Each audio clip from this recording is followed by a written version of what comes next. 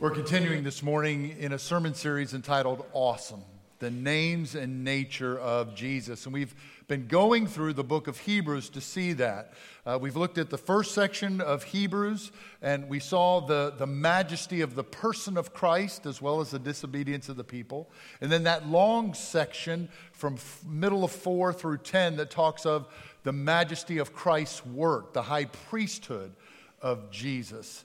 Last week, we talked about the faithfulness of God's people, that we're called to have the joy that Christ had. And now this last section, which is the last chapter of Hebrews. What do we see here of who Jesus is, but also who we are to be?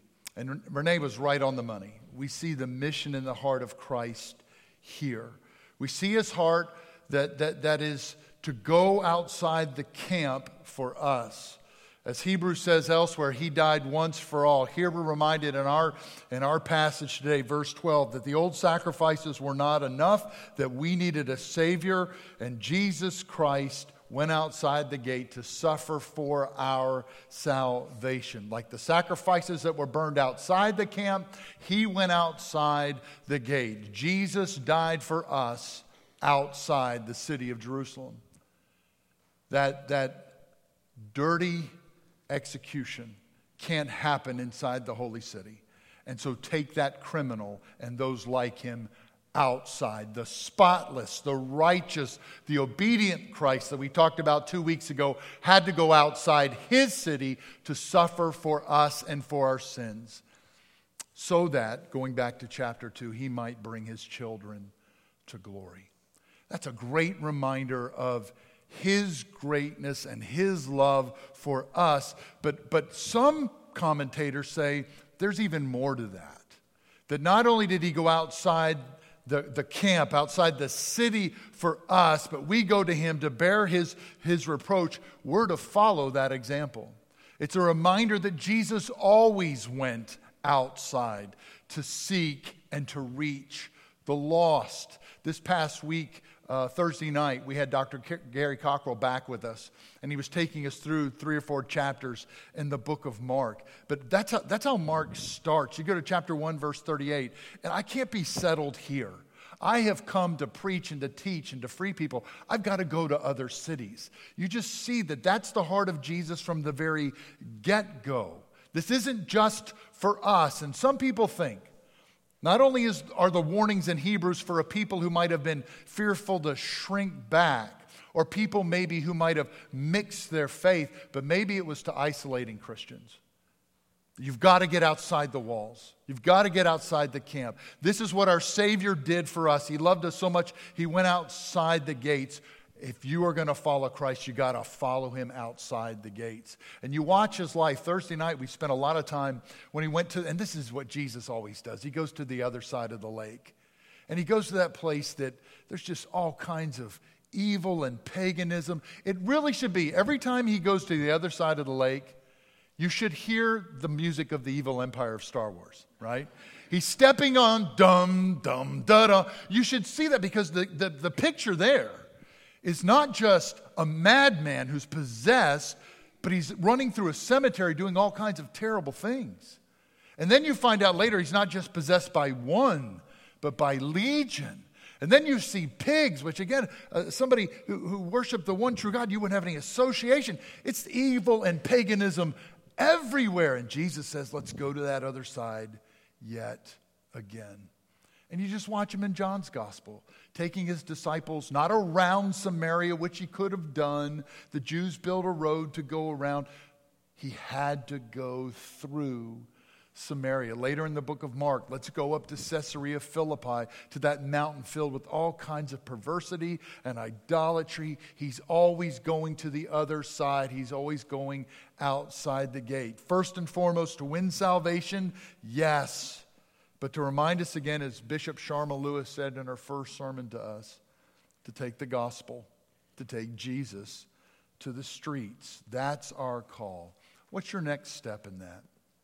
What's your next step at home, at the gym, at the ball field, at work? What's your next step to put into practice these exhortations from chapter 13? As he has gone outside the gate, how is it you and I, and let's start at verse 1, how is it you and I can do that? What's our next step? This first reminder in chapter 1 is to have love for one another. Will's wonderfully reminded us of that throughout this season. It's got to be love for one another. I grew up outside of Philadelphia. That's the word here. I know. There's not going to be much love for the Niners today. That's all I can tell you. Philadelphia's a rough and tough town. They used to put batteries and snowballs and throw that at the opposing teams and ping them off the helmets, right? That's not Philadelphia. Philly, love, Delphia, the brothers. There always has to be. The mark of the church is love for one another. Paul would say to the church in Rome, in honor, prefer one another. Peter says, godliness leads to brotherly kindness, which leads to love. In any season, especially in this season, there has to be the love of Christ for one another. Now listen, ultimately we get that. Look at verse 6. We get that in Christ. He doesn't leave us or forsake us. He is our helper. Before we run to anyone or anything, it's got to be Jesus first. But this author knows that we need each other as well. One of you gave my wife a book to read. And in that book, there's a quote there of somebody going through it, whatever it might be. And she talks about the importance of the love of the church.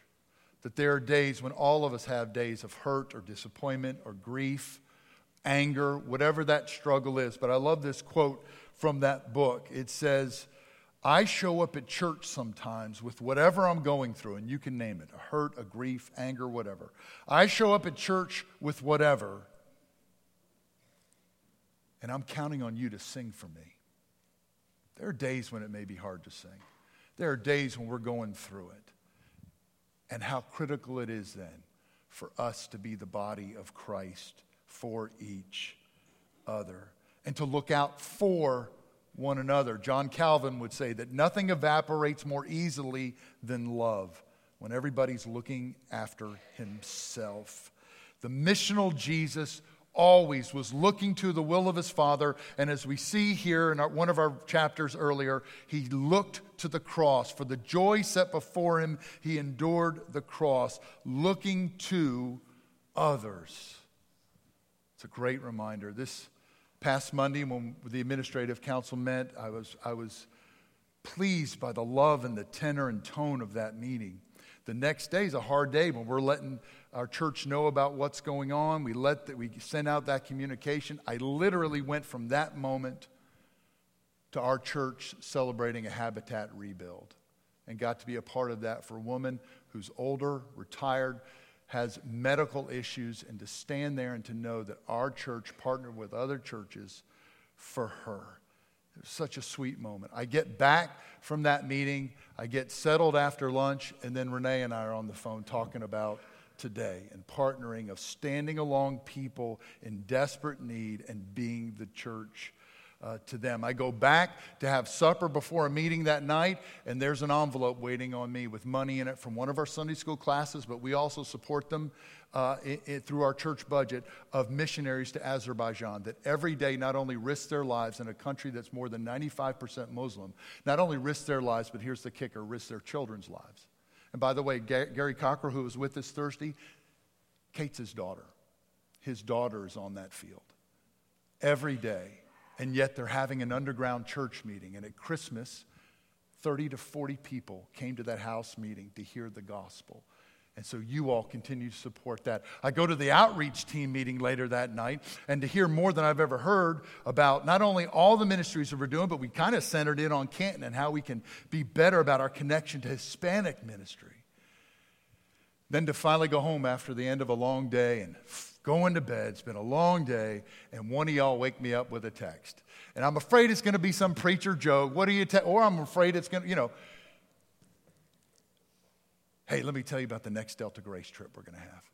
You can wake me up with that anytime. Let's talk about it, about going to the Delta and being the hands and feet of Christ. That was a good day after a hard day, to be reminded again, this is what love does. It loves one another well, but then that love for one another has to spill out to others. The focus is others. That is who we have to be. Love for the brethren and love for others. And that's the word here, not just Philadelphia, love for the brothers, but Philly and another Greek word, xeno, which means love for those who are outside these walls.